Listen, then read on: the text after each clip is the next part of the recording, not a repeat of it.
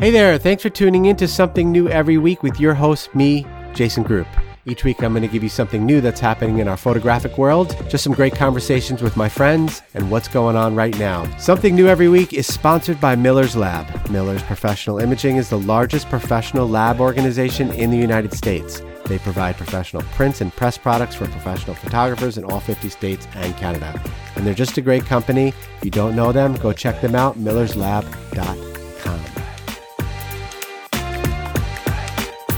Oh man, it's 2022! I am so excited for this week's Something New Every Week. I've got a New Yorker. Yeah, you can call yourself a New Yorker now. You've been there long enough. You are definitely a New Yorker. I'm here with Samm Blake, who is originally from Australia, now is a New Yorker. Really, really phenomenal wedding photographer, and I'm really excited for you guys to meet her today and talk with her. And thanks for being on the show this week. Oh, thank you for inviting me to be on, Jason. Yeah, I'm really stoked that we can finally connect. You are not an easy person to nail down, and that goes back to the days of WPPI as well. You are a hard worker, and I admire your work ethic and everything that you do. You definitely seem to be one of those people who enjoys life, doesn't let work bog her down too much, and is for those of you who don't know Samm, we'll put links to her website.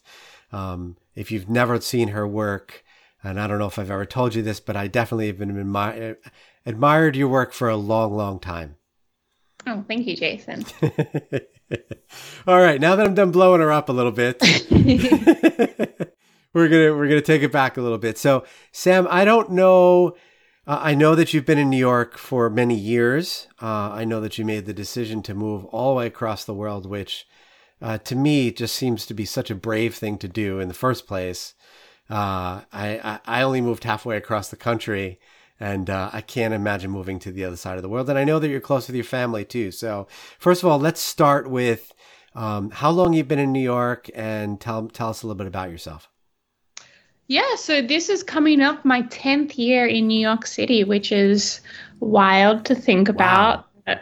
That all started 10 years ago. I originally came over here in May of 2012 to teach a photography workshop, and had like a month in the city, fell in love with the city. I was like, I'm meant to be here.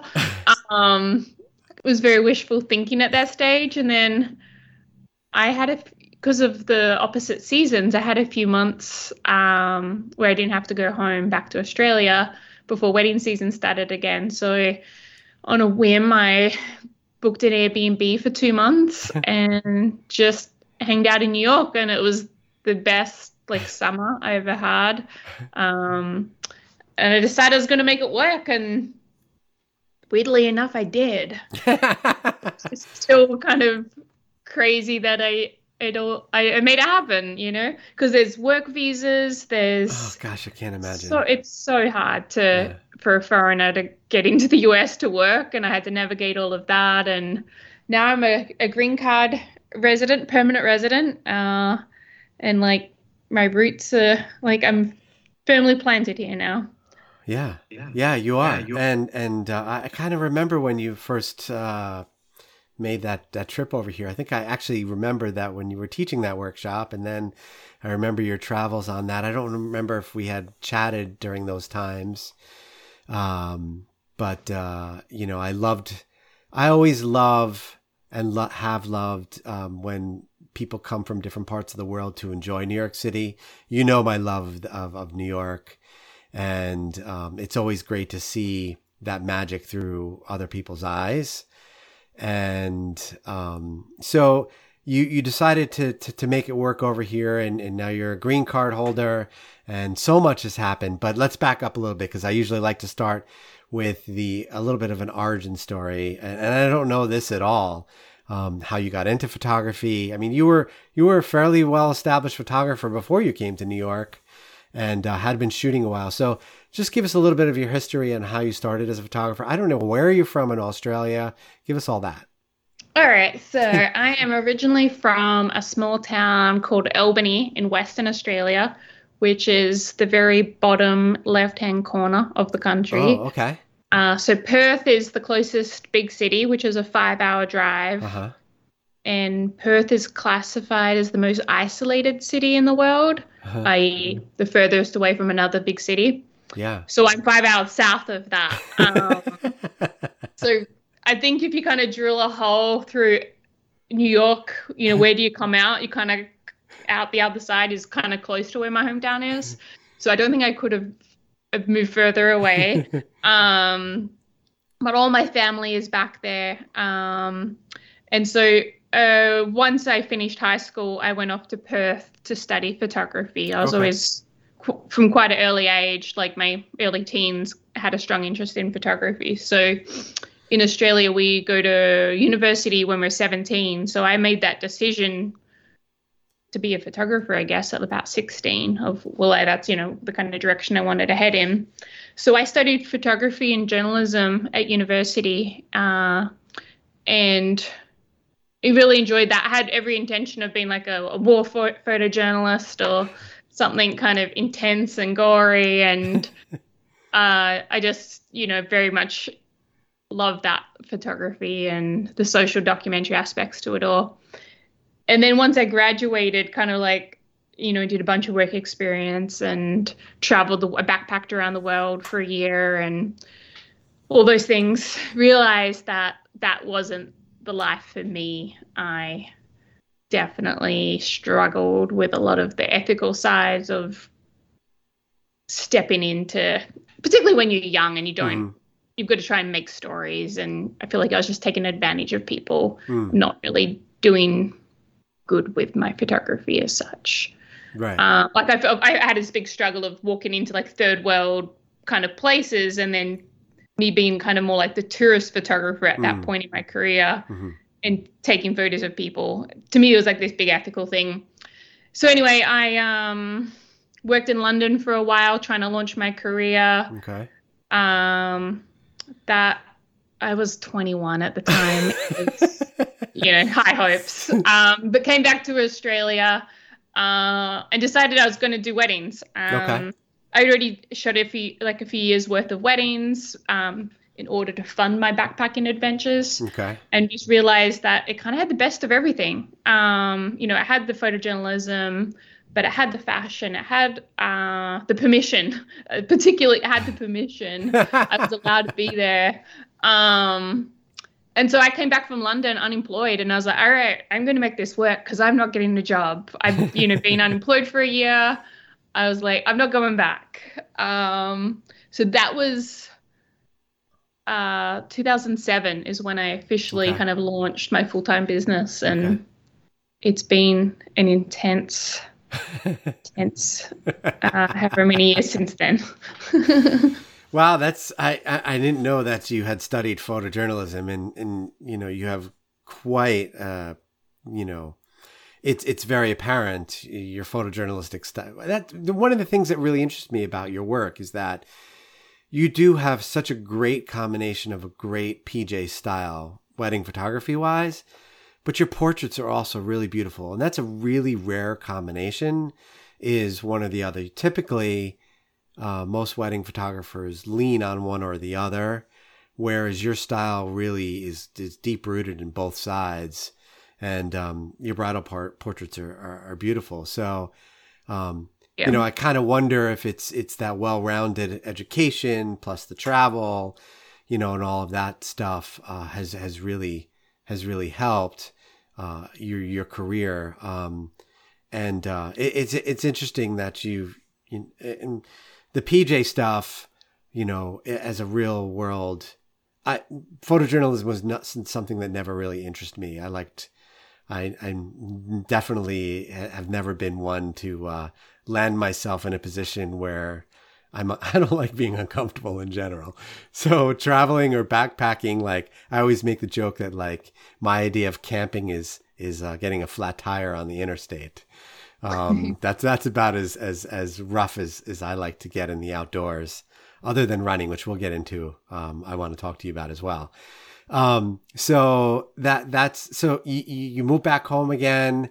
You decide you want to do it full time. You don't want to get a job, which is so many stories start that way. Like, all I want to do is not get a job. And I just want to shoot weddings. So you established yourself in Perth or back in your hometown? No, in Perth. I moved back to Perth, and I think I had about $100 to my name at that time. And I was like, I'm going to do this. I didn't even own a digital camera. Like, it was all film at that point. This is 2007. Like, digital had just kind of come on the scene, in those few years. I hadn't even picked up a digital camera, but I knew I was probably going to head in that direction because that was the cool, exciting thing, particularly back then. And booked a bunch of weddings with only having like a little a few film cameras. But used all the deposits that I got paid to then fund the cameras. Yeah. Like, I had, 6 months till the weddings rolled around. So I just kind of lived off the retainers of the deposits. And then when the first wedding came, I went and, can't even remember what Canon camera it was back then, D30 or something. I never shot any film cameras with Canon, but yeah. Well, yeah, this was the first digital I bought. I think it was a 30D. Could have been 30D, yeah. I'm trying to remember 10D, 20D, and then, I don't remember what came after that. I think it was a 30. I was like, couldn't afford the 20, and then the 30. Oh, maybe the 30 was the crop. Well, no, the 20 was a crop sensor too.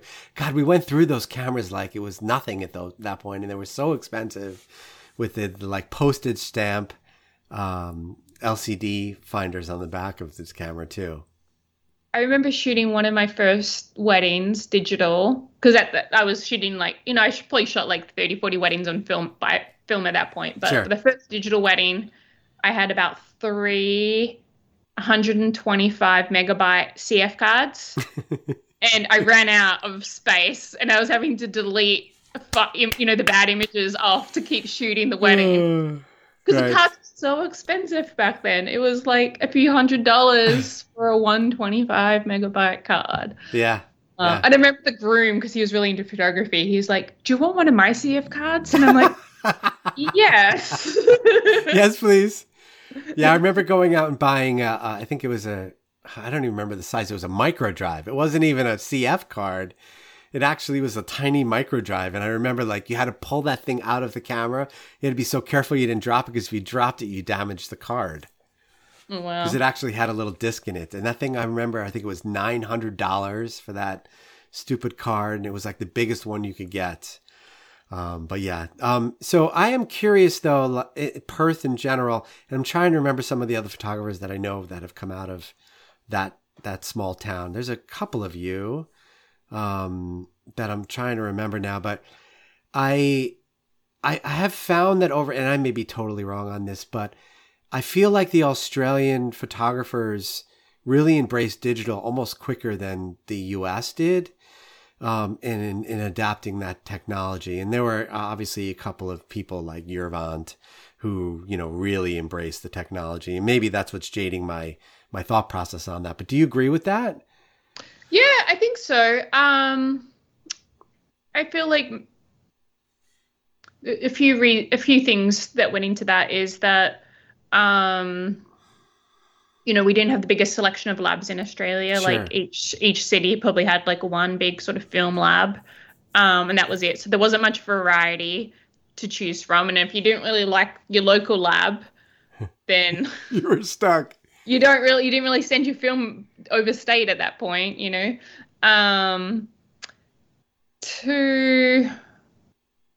I know for me, like, because I was about 23-ish when I launched my business, and I had grown up with the internet in the 90s, and I was like kind of like one of those first sort of kids to come along and understood the internet, could build websites, understood where the digital photography was going and all of that.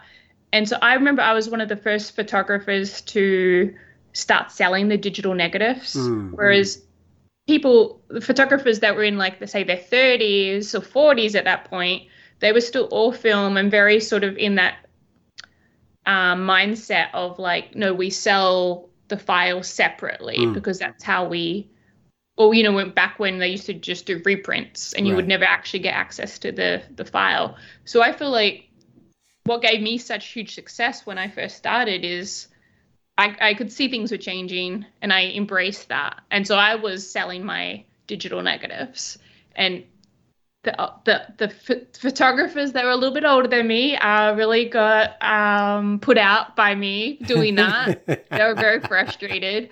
But it was just that new wave coming through. Yeah.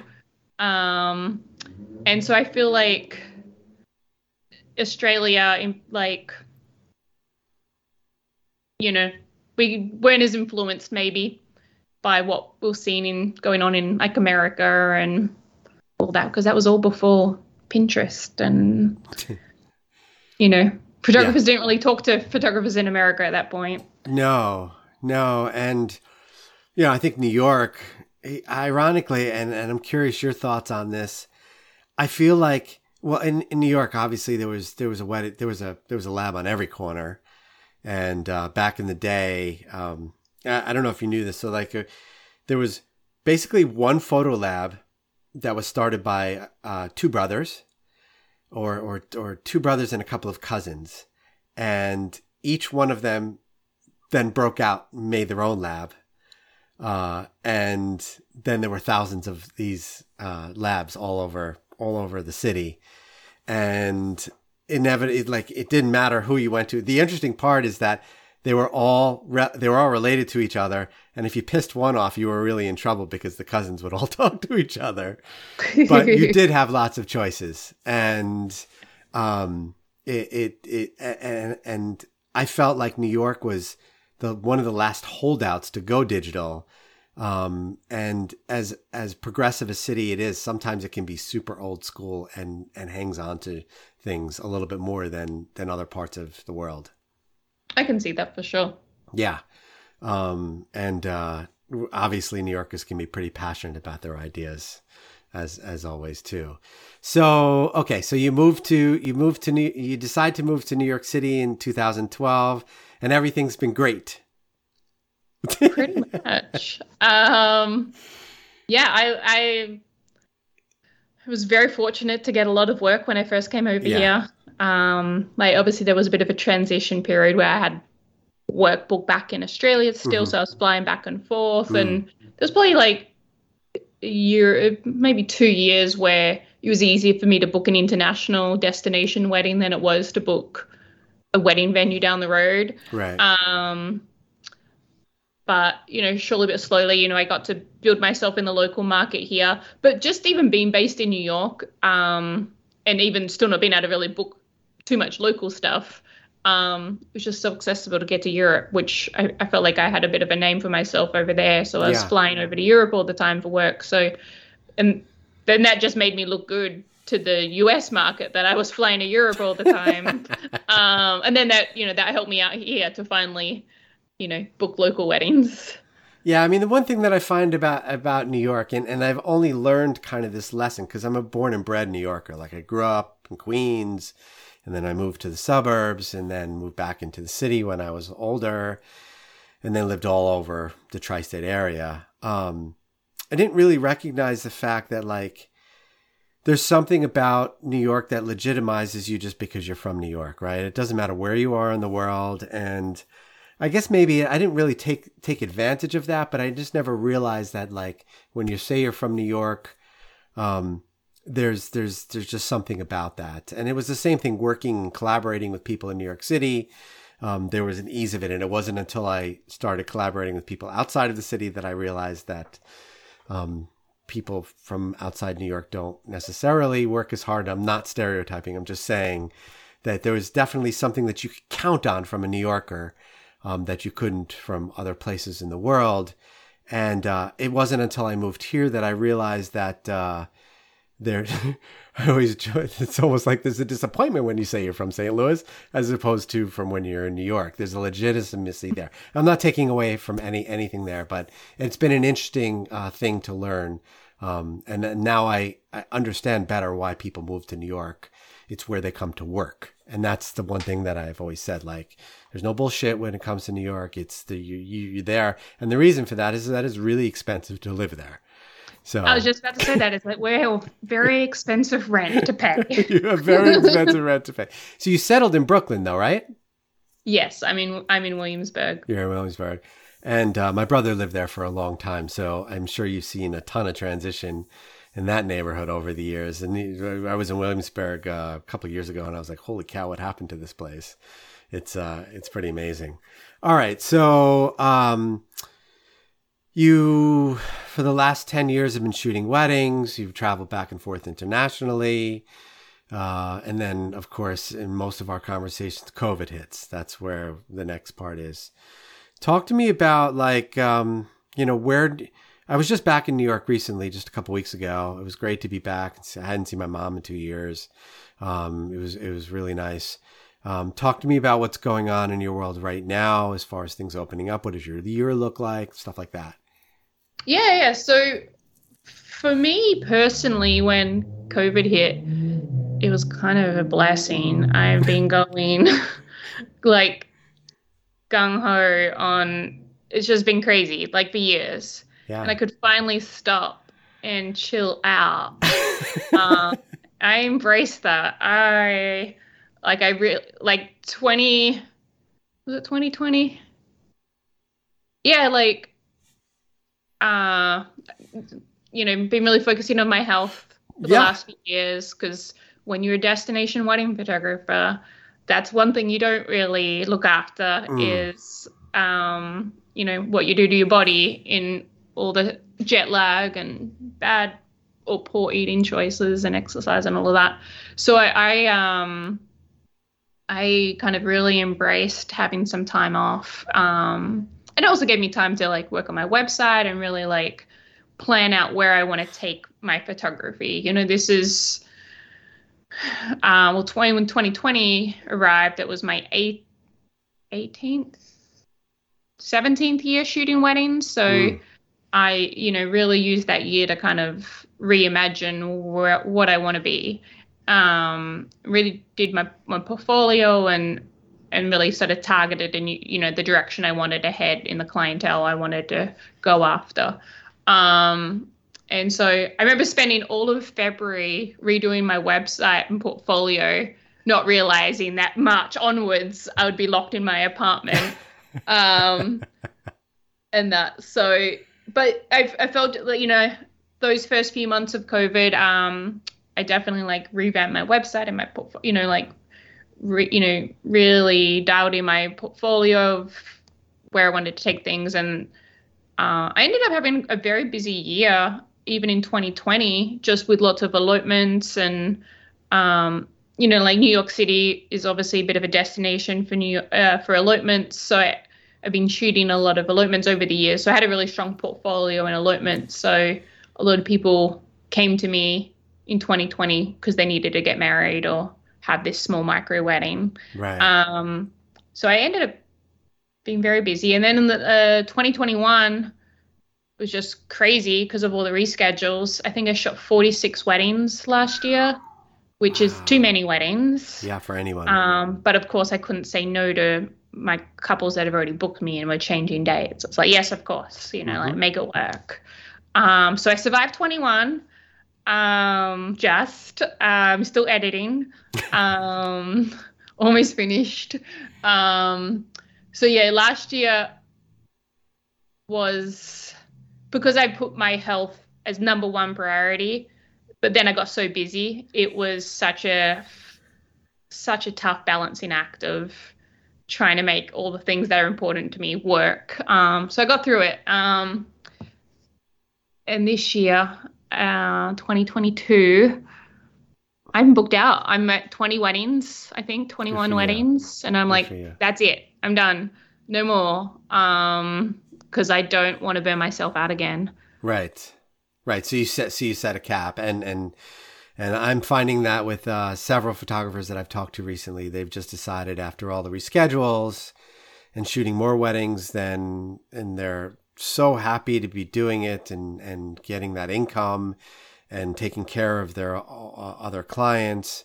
And a lot of people have said to me, 2022 is going to be about, I'm still here, is going to be about setting a goal for myself and sticking to that goal and capping it at whatever it is.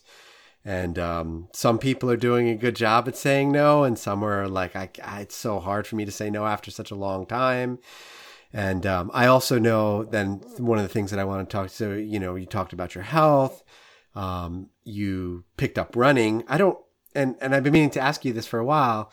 Have you ever been a runner before, or is this a new thing for you? I started running in 2011. Okay. Oh, so it has been a while. So yeah, 10, 11 years. Yeah. All right. So yeah, I started getting, I was freshly single in 2011, and okay. I was engaged and all that good things. And I suddenly found running in those first few weeks of being single, I guess. And it's been my thing ever since. But I remember watching the New York Marathon in about 2017 or 18, and I'm a non-crier. I don't cry. And I'm watching the marathon and I start getting tears in my eyes, and I'm like, oh no, what is this about? Oh, this means I have to run the marathon now. And so it's obviously hard to get into the New York Marathon. Yeah. So I spent all of 2018 doing all the 9+1, the certain amount of races you have to do to qualify to get into the New York half. Not New York half, New York Marathon. And so in 2019, I ran my first marathon. That's right. And now I'm addicted. Yeah, and I admire you. I don't think I ever have the ability to run a full. I've been running 2 a year, 2 halves every year, one in the spring, one in the fall, since we've moved out here. And then I ran my first half, was the Brooklyn half. That was my first half. Unlike you, I am a crier and cry at the end of every one. I'm just so happy it's done. And maybe someday Andrew Funderburg keeps teasing me that we're going to run a full. He did talk me into, I'm flying out in August to do Hood to Coast with him. Which is, how about that full? What's that? Is that a full marathon? No, it's a 200-mile relay race from the top of a mountain to the beach. Awesome. So I'm looking forward to that, although it's not, I think it's like 3 8-mile stretches. So it's not really a huge undertaking. It's just doing 3 back-to-back and sleeping in a van for 24 hours. That's going to be the fun part. And doing it sober with Andrew will be the bigger problem. So anyway, that's so. Are you signed up to do any races coming up? Yeah, I'm in the New York City half in March, so I'm in training for that, and I'm in the marathon again this year. So I ran the 2019 marathon, and then 2020 I was signed up for it, but obviously it wasn't on. But we could run it virtually. So basically, you just run it on your own, and you record it on Strava, and you get the medal and all of that. And so that qualified me for this year. So when I did the 2020 marathon, I basically ran by myself from the Bronx to Red Hook, down West Side Highway, over Williamsburg Bridge, down through Dumbo. And I had to get on a plane the next morning and shoot one of the biggest weddings of my career. And I couldn't tell anyone that I did the marathon because I didn't want the clients to find out how sore my legs were. And so I could never post about it. So it was like, you see the memes online of person runs a marathon but then doesn't tell anyone about it. I couldn't tell anyone about it. So now this is my chance to finally, 2 years on, tell someone about it. That's awesome. So I hobbled through this whole wedding. There was a staircase, and every time I had to go down this staircase, I was just down steps after a marathon is the worst. Yeah. And no one ever found out about it. Like, I just didn't want the client to think that like I was going to do a lesser job. Right. But like I already done all my training, and it was like a celebrity wedding reschedule. So like I'm like, I did all my training and then they're rescheduling. I can't give up on all my training. Yeah. You know, so I'm going to do both. It's going to be a crazy week, but I'm going to do both. And then you'll have time to recover afterwards. Yeah, and I did. Which takes us back to why we don't like it having a full-time job. Yeah. So that's awesome. So we're at 30 minutes and I like to cut it there. There's a lot of other questions that I have for you, but maybe we'll have you back another time. Thanks for sharing your stories with us. Those of you who are listening, really, if you don't know Samm's work, you really need to check it out. It is an inspiration. Looking at your website today, I'm like, I need to update my website as well. So you actually inspired me to maybe actually update my website again, although I'm not shooting that much anymore, but I still feel like there's enough work for me to put on it. So, okay, last question. Give me your advice on updating your website. What would be your advice to anyone on how to update your website? So what I did in my last website update, and I'm going to do it again. February is booked in for me to do it again because it's been like 2 years since I've done like a major overhaul. My best advice is to go through your catalog of work. Like I have on my Dropbox, I have every year of weddings, and in each year is the client, each wedding I've done. So it's easy accessible. Go through every single wedding and just move out any files that is intriguing to you, and put them in like a best of 21 folder. You might end up with 500 photos or 1,000 photos, but you just move, might be 10 photos from each wedding. You move it over put it into a bigger folder, and then you just start going through that and like star rating it, like maybe create like little bits of themes. Or just be like, I'm just looking for photojournalistic moments, and just pull out the gold out of each one. And then I even like have a friend go through it as well and get them to pick out their selects. I remember doing this with Dan O'Day. We used to do workshops together, Art and Aha, and as an exercise, we would like go through each other's like best of folder, and it was always so fascinating to see what he would pick and like what I would pick of his. It's just like shots I wouldn't have really considered, but then when you see them through their eyes, you're like, oh no, I do really like that. So I think it's a really great exercise to have other people, say if you could get that folder to like your top 300 images, and then have someone go through it and just pick out their top 100. It just make you kind of see things in different ways. That's great. And then you also, with that folder of images, have great Instagram content ready to go. Right. So it's like killing quite a few birds, by knocking that out. So that's what I'm going to be starting this actual process next week, which it's tough, but one I wedding feel like we all have to like talk ourselves into it. Like it's pretty much the same thing with running. Like I'm going to run today. Today's going to be the day I'm doing my long run, and you're just talking yourself into it, and you got to set up you got to psych yourself up to do it. So anyway, that's great advice. Thank you for sharing that. And when you talk to Dan, please let him know that I want him to come on my podcast too. I need to reach out to him. It's been a long time. But anyway, thank you for being on this week's episode of Something New Every Week. It's really been great having you. And again, check out Samm's website. I will talk to you, everyone. Thanks for listening. This is this is the worst end outro ever. Thanks for listening to this week's episode of Something New Every Week. Thanks again for tuning into Something New Every Week. I hope you enjoyed this episode. And if you do enjoy these episodes, I love it if you hit that subscribe button on however you're listening to this. Again, we want to thank our sponsor, Miller's Lab, millerslab.com. Great company. If you're not familiar with them, you should go check them out. Thanks again for tuning into Something New Every Week. We will see you back here next week.